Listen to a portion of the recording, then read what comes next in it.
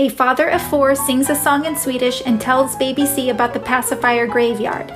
Baby C's mom spits out a pacifier.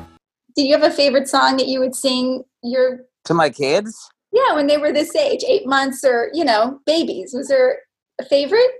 Well, it would be it would be in Swedish. I have to think about what did we sing? Prästens lilla kråka skulle ut och åka. Ingen hade han som körde. Prästens lilla kråka skulle ut och åka. Ingen hade han som körde. Okay, I can't remember the end. It's like the song it's something you do. You have them on your lap, and it's about a bird that a priest owns or something, and it drives a wagon. But when you sing this song, you will do you put the kid on your knee, and then you'll jump, and he'll go to the right and left, and all these things. Like a. It's like a horse, exactly. And but it slows down, and then he takes this turn. But and then you change it around, and the kids love that, and you can do it for hours and hours and hours. What is your philosophy on toys? Do you guys go really heavy on toys, light on toys? Do you think they're important for development? I think some of the kids have just liked them more than others. But I really try to avoid when it's just a ton of plastic pieces that will just, there's something magic with a toy that lasts for long and it's in one piece and can be fun for them for a long time. And there's very few of them. Of course, Greta, she had Barbie castles and things with little plastic pieces that just, she play with them in a day, and then they're just on the floor, and you'll find them, you walk on them or something. But I don't think, to be honest, I don't think our kids have had that much toys compared maybe to others. And maybe because we had 4 in 6 years, so they were very close, and we were home a lot, and our house, we had a pools and a big yard. So we spend a lot of time outdoors. So we had some things for the water, but most of the time none of them had their own rooms and stuff because there were so many. So we had very few toys, not by we decided, but I just think they had other things to do, and maybe this is a little higher up also, obviously, in ages than 1 to 2. Of course, then they had toys, but I think all the kids always love those little giraffes. But I don't think that's not really a toy or a learning toy or anything. That's just a stupid thing. But I know that that's it's always been present, that little squeaky. I think maybe until we get dogs, and then the dogs ate it. Are pacifiers a thing? Do you guys use pacifiers? I think only one of our kids did. Oh. Not because we always tried to get them to use pacifiers. Yeah. I guess the problem is when they lose it, because in the night they would lose it, and then but I think Selma, our first one, had pacifiers, and the other 3 didn't. But I don't, I just think they weren't that interested, and she was. But I just remember that I thought it was quite handy, but it was impossible for her to get off it, and we had to go to a graveyard, a pacifier graveyard. That's also kind of a smart thing. They have in a place here in Stockholm, and it's a ritual where you get rid of it. What? But it's kind of fun. So you go there when they're small, and they see what they see, enormous amount of pacifiers in this graveyard, and then you can go there and when you turn 6, you can take your pacifiers there, and it's a little ceremony, and they do it, and it just helps other kids to get rid of the pacifier. Oh my God. The pacifier graveyard. Yeah, it's true. Do you bury it, or do you just place it? No, you toss it. You toss it into this thing. But it's taken care of. It's not this dirty place. It's kind of nice looking. Is it I think it's some kind of mound, or you can thread them onto these sticks, so it becomes these tall towers or something. It kind of, that bridge in Paris with all the locks on, it kind of looks like that. It's just hundreds and thousands of pacifiers, and people will you'll see if you go there, there's always some kid in the process of getting rid of their pacifiers, but it's quite smart. Because they see that all the other kids have done it, so they will be oh, I also want to do that. It's a thing you do, because then you're big after you've done that. You're you're grown up. Right. And it's not, I feel it's so easy to just get rid of all of them, and somehow that would be cruel to him because he can't communicate to me that he still wants it or is upset by it. And this is sort of a consensual thing, like we're doing this together and we're moving on to the next stage. Yeah, no, exactly. That's brilliant. I think we should start those here. Are you kidding me? Yeah.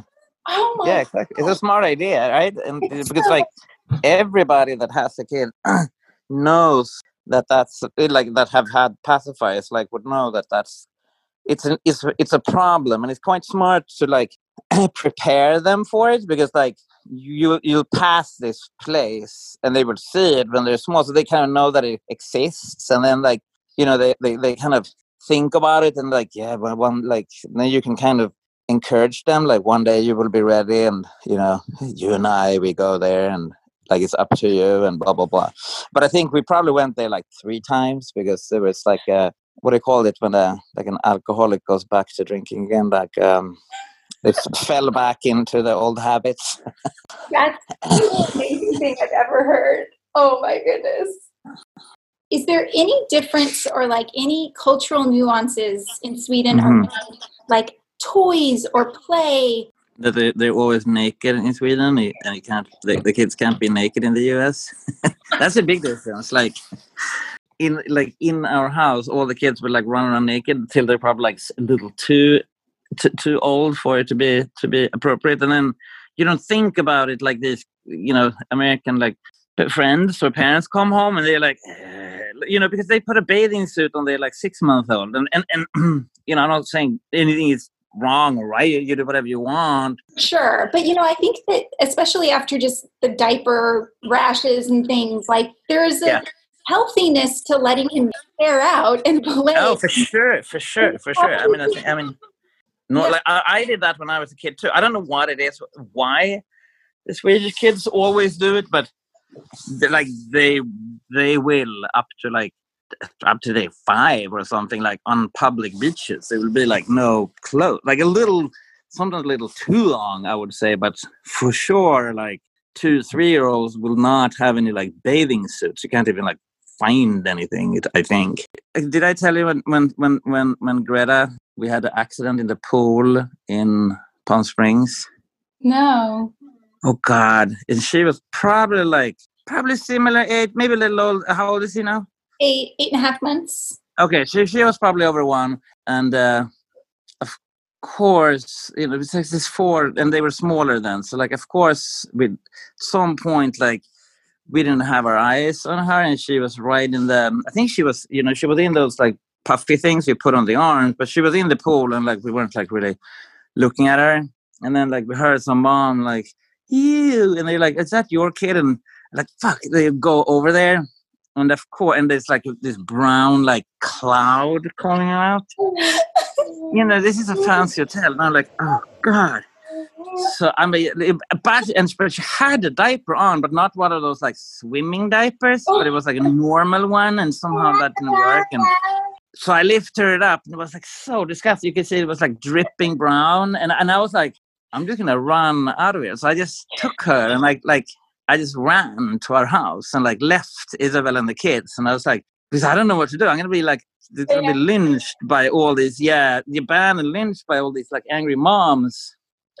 So I ran away and like left it, and I don't know what happened. I mean, it was disgusting, but like I haven't been back since. Like there was no other thing to do than just like escape.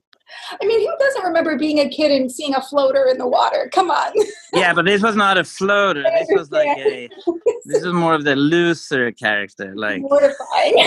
Mortifying. But like right there when you went in, like where the the little steps and things where all the other kids were, like, oh God, the other moms, like, I don't know. I felt like I will be a dead man if I stay here for like.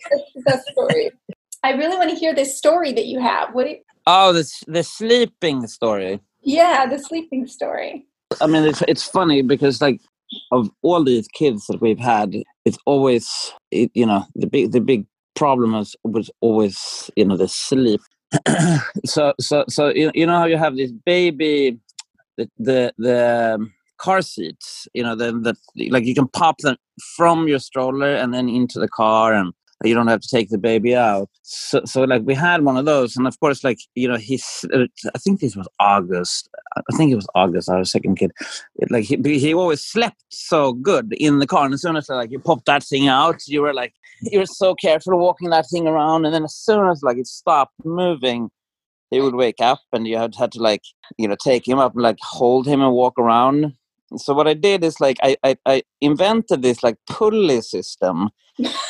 So I had like 2 like pulleys in the ceiling, and like in the middle of the room there was a rope, and it was hanging down, and I had a little like the car seat was hanging down, so I could, and there was a spiral also kind of attached to it. So, and the pulley system went down to the TV. So I like when I was watching TV, I could hang him there, and then every like maybe like 2 minutes, I just needed to like touch this little pulley system, because it started to bounce, because, you know, it also sat on this like little spirally like shock system, and it worked. Like it worked so well. So it's like this giant swing, but also that like was bouncing up and down. And what it was, you know, it's just like 2 little like hooks with pulleys on them, and then it was attached to like my seat in the sofa or next to it.